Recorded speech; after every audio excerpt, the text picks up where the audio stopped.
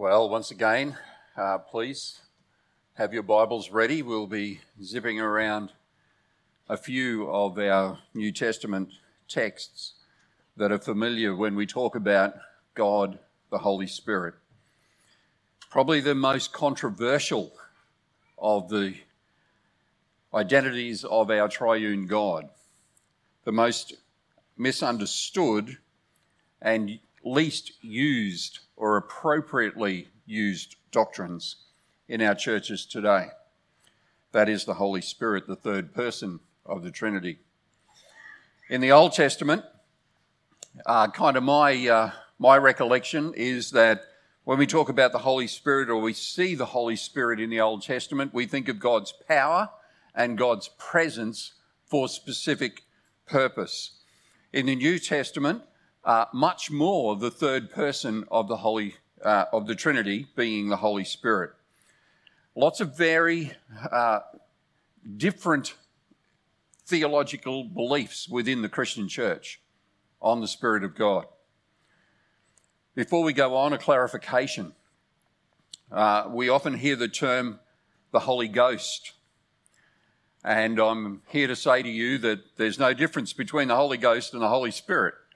The Holy Ghost is familiar to some of our older members of the congregation because it appears in older translations of the English, translations of the original into English. That doesn't mean when we don't preach about the Holy Ghost that we're not preaching about the third person of the Trinity. We most definitely are. In that original Hebrew and before that Greek, the Greek that was translated from Hebrew, we get the actual meaning of wind or spirit. You can't see it, but you're very aware of its reality.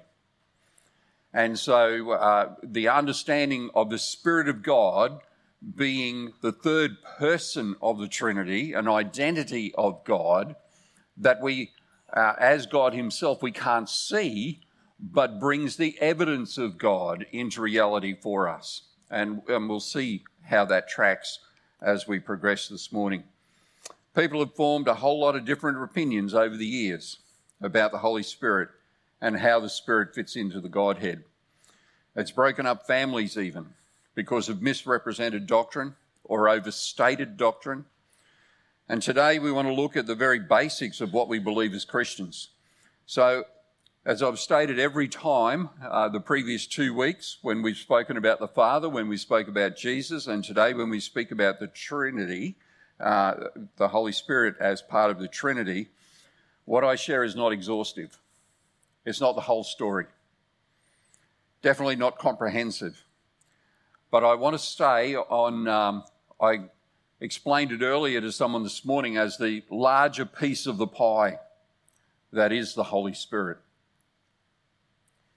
I want to suggest 4 basic functions of the Spirit or the works of the Spirit.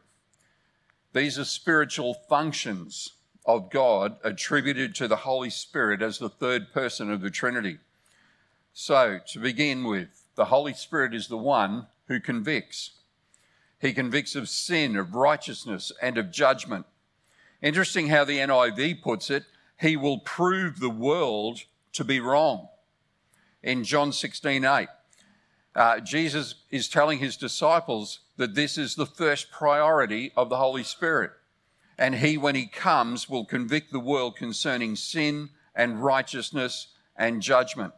And let me give you an example. Before Bible college or pastoring for me, I was a control wardsman. One of several jobs that I had. I was a control wardsman at Prince Charles Hospital, north side of Brisbane on Rhodey Road. One of my roles as a control wardsman, being in the bubble, but in late afternoon and night shift, I had to assist in theatre or post-op, as was required, for patient support. And I recall a conversation in the lift after a call that required that we get there very quickly, we're heading up in the lift and a colleague said something to me a bit like this. What is it about you anyway? Maybe someone said that to you. But this is what he said. What is it about you? I can't swear. I can't tell dirties around you. It's like you're some kind of priest. I just can't do those things. You know, once the Spirit convicts, the evidence is all around us. We can see the Spirit at work all around us. And for some, you're thinking, yeah, from time to time. Well, it's all the time. And the challenge for us is to understand how the Spirit works.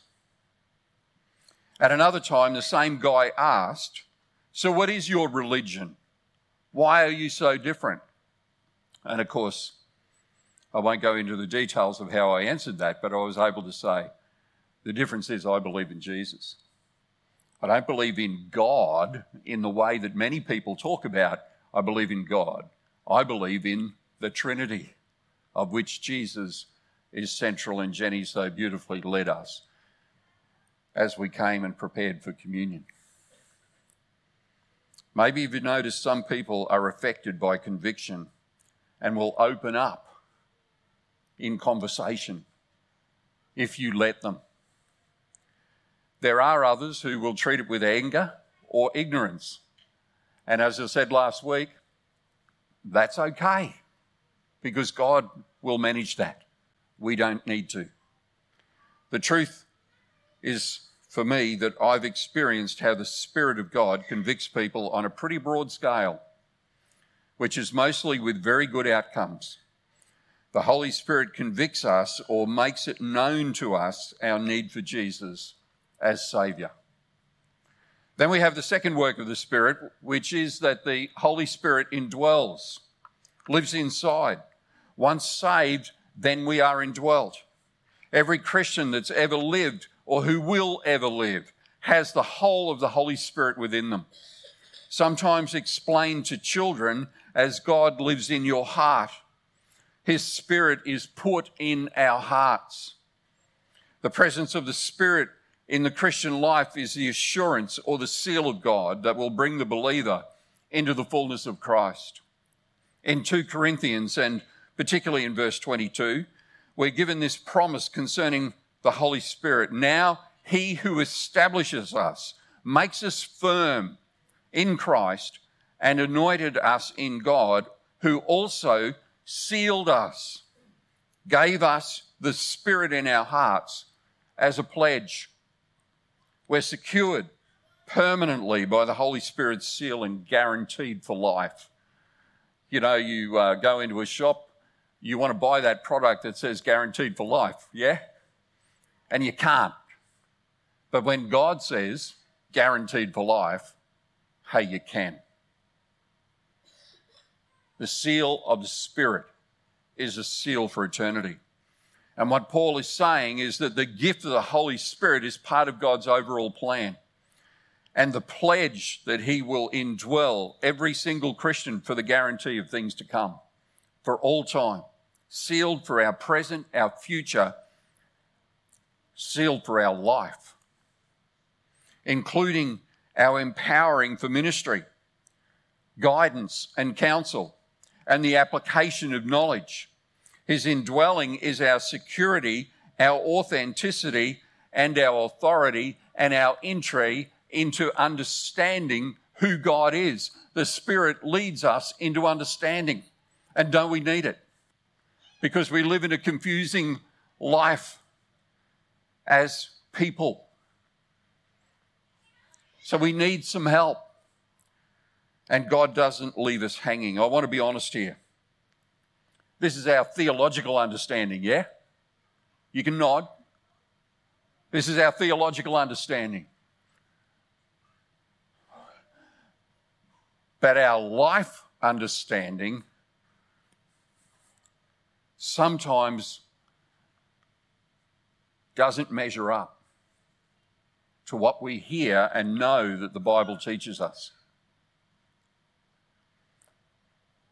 I want to say that's because I and my thinking gets in the way of what is truth and life. But I'll explain that a bit more as we push on. The issue clearly for me is that as a believer, it's not that I don't have the Holy Spirit. And for you, it's not that you don't have the Holy Spirit if you're a Christian. It's that the Holy Spirit doesn't have you as much as you are enabled to allow him to. Here's a ripper. Not just take up residence, but also inspires. He inspired the writers to pen the scriptures, yeah? Through inspiration, he guided each word that we read in the Bible. He still inspires people today. He prods, he nudges, he pushes the heart and the mind to know right and wrong and to always do good. The Holy Spirit's work is to press on us to do good. It is the Holy Spirit that encourages us when we're down, motivates us when we want to give in. He stimulates us to do the right even when it's hard. And in Acts 11:11, Peter is inspired by the Spirit to minister to others who'd been inspired to seek him out. Ever been in that situation where someone has come to you or been in your presence, or you think, coincidence? Never a coincidence, yeah? Never. But somebody is in your presence and they say something and you think, actually, I know something about that. The Spirit of God inspires us to apply knowledge and understanding and to be able to help others to grow as we grow. And my experience is, if I'm ever in a position where I'm able to help another to grow, that is an amazing experience for me. I grow when I see others growing. Isn't that beautiful? The Spirit of God inspires us to have no hesitation when the opportunity is presented. And you know that's true.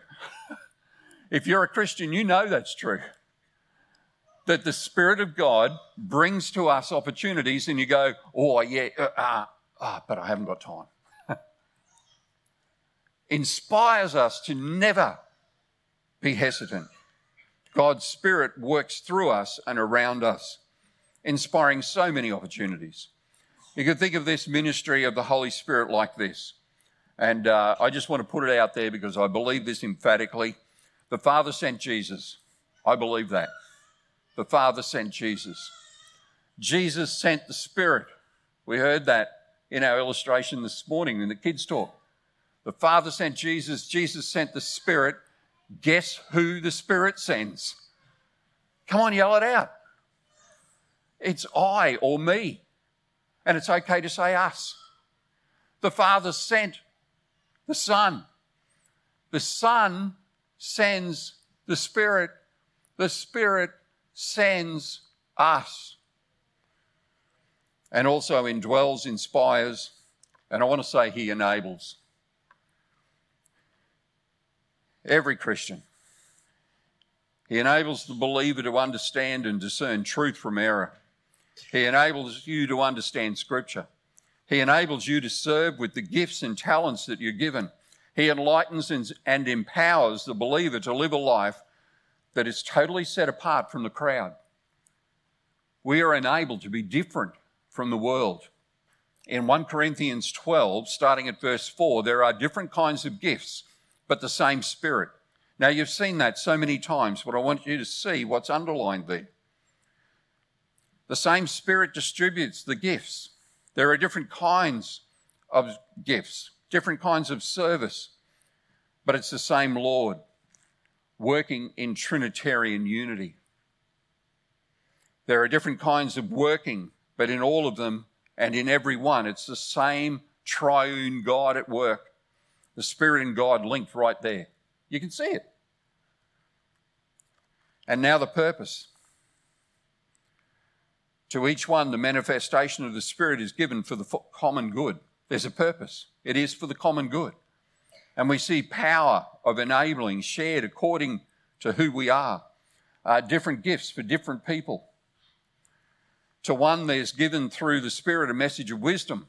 To another, a message of knowledge by means of the same Spirit.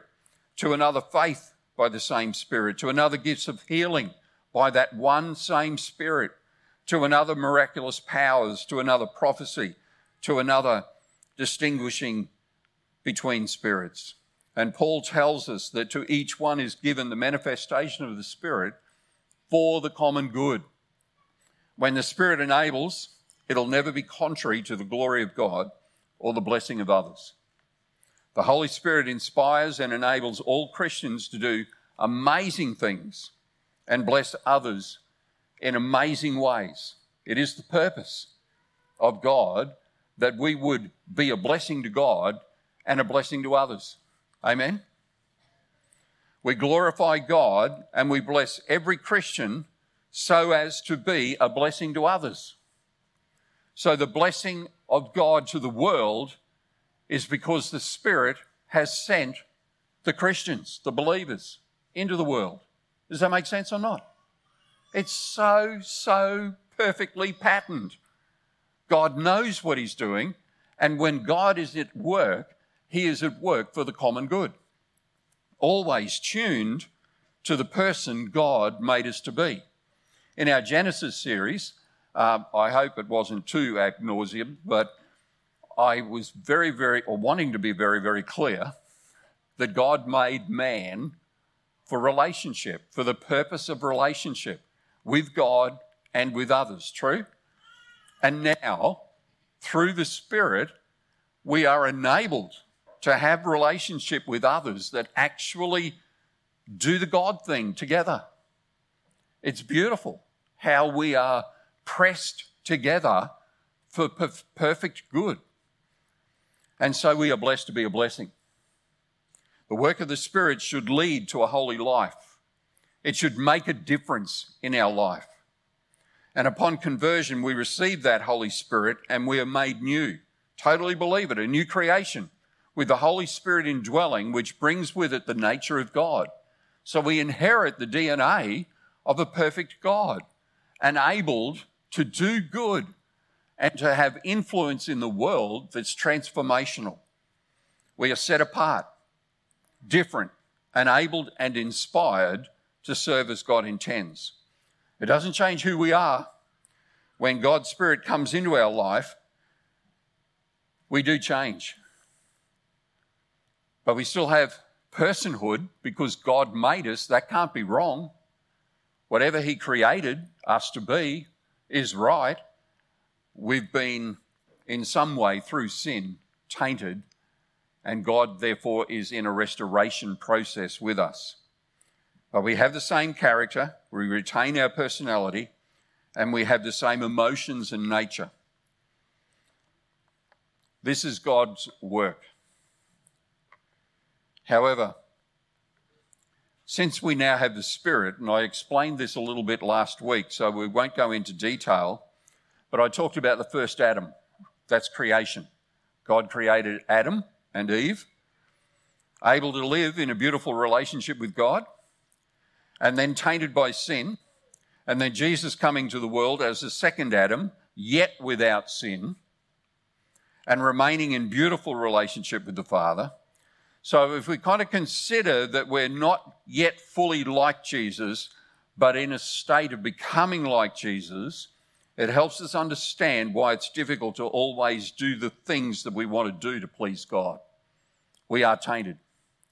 And so therefore, we won't always mechanically or robotically do the things that in our heart of hearts we want to do, because the flesh is fighting against the Spirit. I think Paul describes this pretty well in Romans chapter 8. The Spirit brings to each Christian the precious gift of conviction. That is to know what is right pretty much all the time.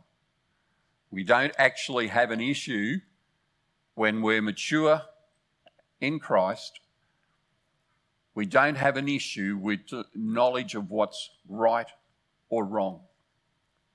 Our parents do a really good job at teaching us as well.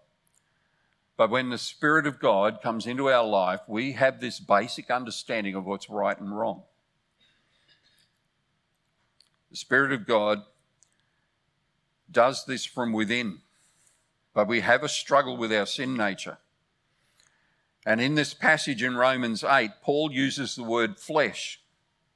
What Paul's referring to is not so much the fleshy sexual sins or a cop-out for how we may be choosing to live, but as a state of being. Now, you've got to think this through, which is that we are kind of there. That is, we're sealed and guaranteed. We looked at that theologically a moment ago, with the fullness of God, but we remain in the flesh. Or as I kind of like to say, we're there, but we're not fully there yet. Now, that's a hard thing to understand, but we have all that God has to give us. There's no more that he can give us because he's given us his seal and guarantee. But within living in the flesh, while we're still in this part of our life, remaining human and in the flesh, before we pass to new life, or the Lord comes, the second coming, and we are taken to be with him, before that part or phase of our life, we remain in the flesh. And it's a struggle. But in this state of being, we are there, but not yet, not fully. Paul uses this word flesh to describe that weaker element in our human nature that yields to sin. Because of the indwelling Spirit, we are convicted and we know what's right, but we choose the other. And that's our flesh resisting what's right. So frustrating sometimes. Yeah? Is it or not? Frustrating for me. This is the flesh mindset that's dominated by the strong lure of self-need. I've been known to state, and you can't quote me, it's not I think it's a construct of Scripture. You won't find the chapter and verse. But I want to say the root of all evil is selfishness. Right? Not money. The root of all evil is selfishness. A driven desire to have life my way, or a selfish, self-satisfying desire. The I, the me, the mine, the do what feels good. If it feels good, do it mindset. It's selfish in its outlook. Everything is centered on self and how you can satisfy you. Some people can even do the service of God with self-seeking mind. Verse 7 says that no matter how hard you try to please God while you're acting in the flesh, you can't do it. When your minds are controlled by the flesh, you cannot please God. That's strong, isn't it? Because your mind will direct your body. It's impossible. Or you can choose to listen to the Spirit. And I want to put it this way.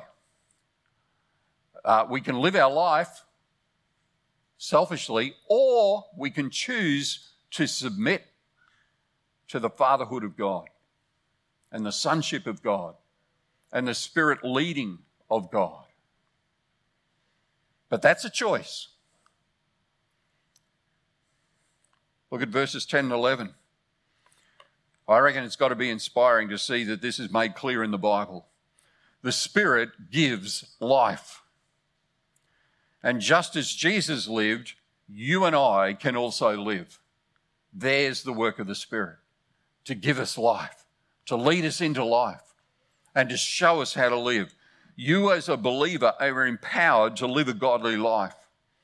Think of it like this. I can run down the road and get a gym membership. And if I've had it for a long time, maybe they'll say, here's a life membership.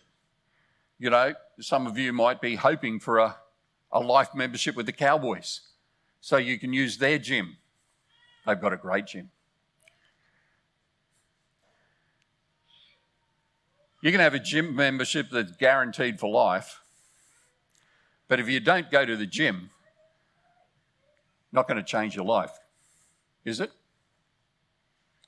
You can have a gym membership anywhere, 7 days. If you don't go, it makes no difference in your body. Having the membership won't actually guarantee the change.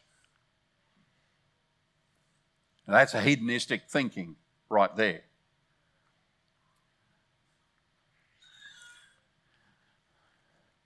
The muscle memory comes from the practice you put into it. The muscle memory comes from using the equipment in the gym. In Romans 8, verse 12, Paul tells us that we are to live by the Spirit, to train our body, our mind, and our spirit to trust God, to go and use what God has given us, to discipline ourselves to be living the way that God intends us to live. Verse 12, therefore, brothers and sisters, we have an obligation, and it's not to the flesh. We're not to live according to the flesh. Because if you live according to the flesh, you're going to die. But if you by the Spirit, if we choose to live by the Spirit, you put to death the misdeeds of the body and you will live. For those who are led by the Spirit of God are the children of God. Without His Spirit, we are fleshly, physical lives. And that's all we've got. But as Christians, we are so different from that. Our minds are so able to listen to what's right and take action upon it. I love that we can learn from the Bible, and this is our theology. With His Spirit living in you, you are no longer entrapped by the flesh. Praise God. Say praise God. Praise God. It's amazing. Here's the big takeaway. Here's my massive tip for this week. In very practical terms, when you think of the Spirit, the more I submit to God, which is less of my own way, and desiring more of God's way, the more God is enabled to place me in this world to make a difference for Him. The more I submit, the more I am empowered. Praise God. The more I submit, the more I live. And that's not submitting to the boss like a work environment. That's submitting to the Lord, the Creator, which isn't really a work. It's a privilege, isn't it? It's a life choice. Listen to Galatians chapter 5, and this will be really helpful for all of us to see how Paul summarizes the work of the Spirit. So he says, walk by the Spirit and you will not gratify the desires of the flesh. Pretty simple there, right? Isn't it? For the flesh desires what is contrary to the Spirit, and the Spirit what is contrary to the flesh. They're in conflict with each other, so that you're not to do whatever you want, but if you are led by the Spirit, you are not under the law. But the fruit of the Spirit is love, joy, peace, forbearance, kindness, goodness, faithfulness, gentleness, and self-control. Against those things there is no law. This is living. Those who belong to Christ have crucified the flesh with its passions and desires. Since we live by the Spirit, let us keep in step with the Spirit. Here's a left field question. Can the smell of fresh bread spur you to compassion? Very loaded question, right? Can the smell of fresh bread give you gentleness, self-control, make you nice? Well, I'm just going to say I love the smell of fresh bread. But this is what this is about. It's pretty funny. Researchers found that shoppers were more likely to alert a passerby that they dropped something as they were walking if they were passing near a bakery. Wow, so weird. But when giving off that aroma changed the stimulus of people who were walking in and around. Here's their findings, published in the Journal of Social Psychology. Certain smells trigger a positive mood that leads to a greater degree of do-good attitude or an increased concern for the welfare of others. So they had these volunteers pretending to be looking for something in their bags and stepping in front of a passing shopper. And as they walked a few metres in front of the shopper, they would let something drop. Masks, handkerchiefs, packet of tissues, maybe a $1 note. Two observers stood about 20 metres away and recorded all of this. So they had about 400 of these incidents, 400 recordings. 77% of passers-by stopped and helped outside of a bakery. All right?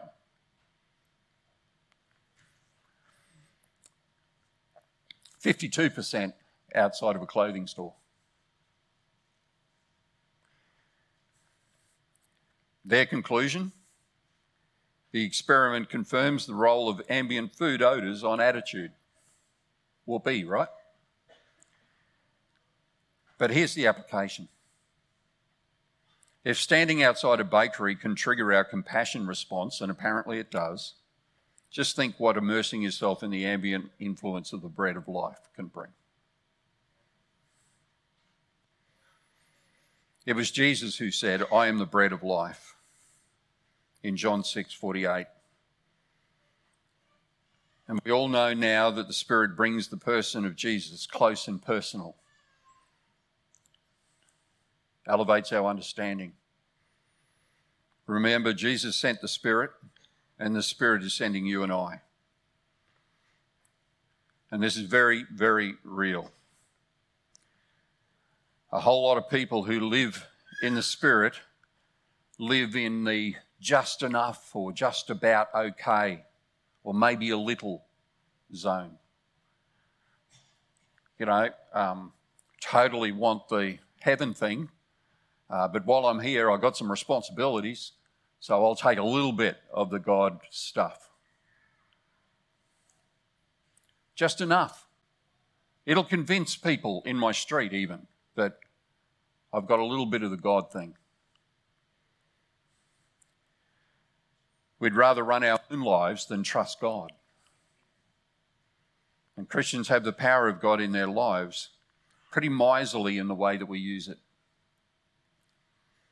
God's blessed you abundantly, and yet we only use a trickle of that power for living.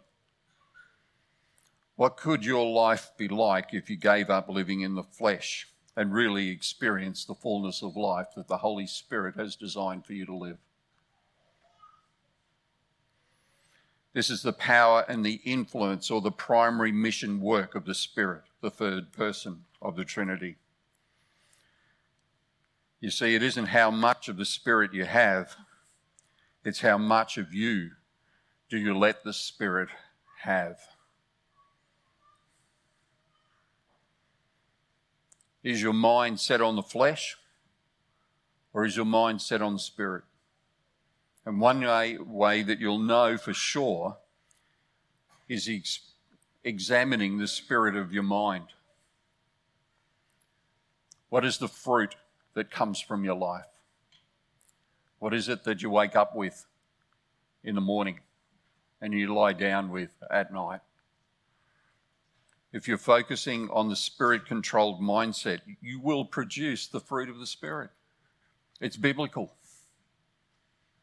It's sealed and it's guaranteed for life. So, Do you hear the call to turn your life over to God? Do you hear a sense of reason in your mind and in your spirit right now that maybe you have been taking the Spirit's influence in your life a little for granted, and there's room for some submission? That's the voice of the Holy Spirit right there. Don't ignore it. Let's pray. Father, you're a all-powerful, all-present, and all-knowing God. And you bring that nature to earth in the person of Jesus, who came and lived and died and rose again and sent the Holy Spirit, the very character and nature of God, to indwell your people, those who would call you Lord.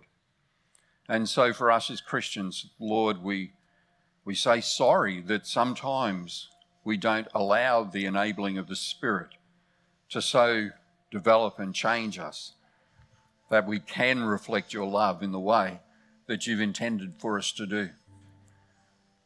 But Lord, we want to surrender. We want to submit. Help us to speak to you, to pray, and also to speak to others and seek help, because we want to live as you intended us to the glory of Jesus, that we would be a blessing to you and a blessing to others.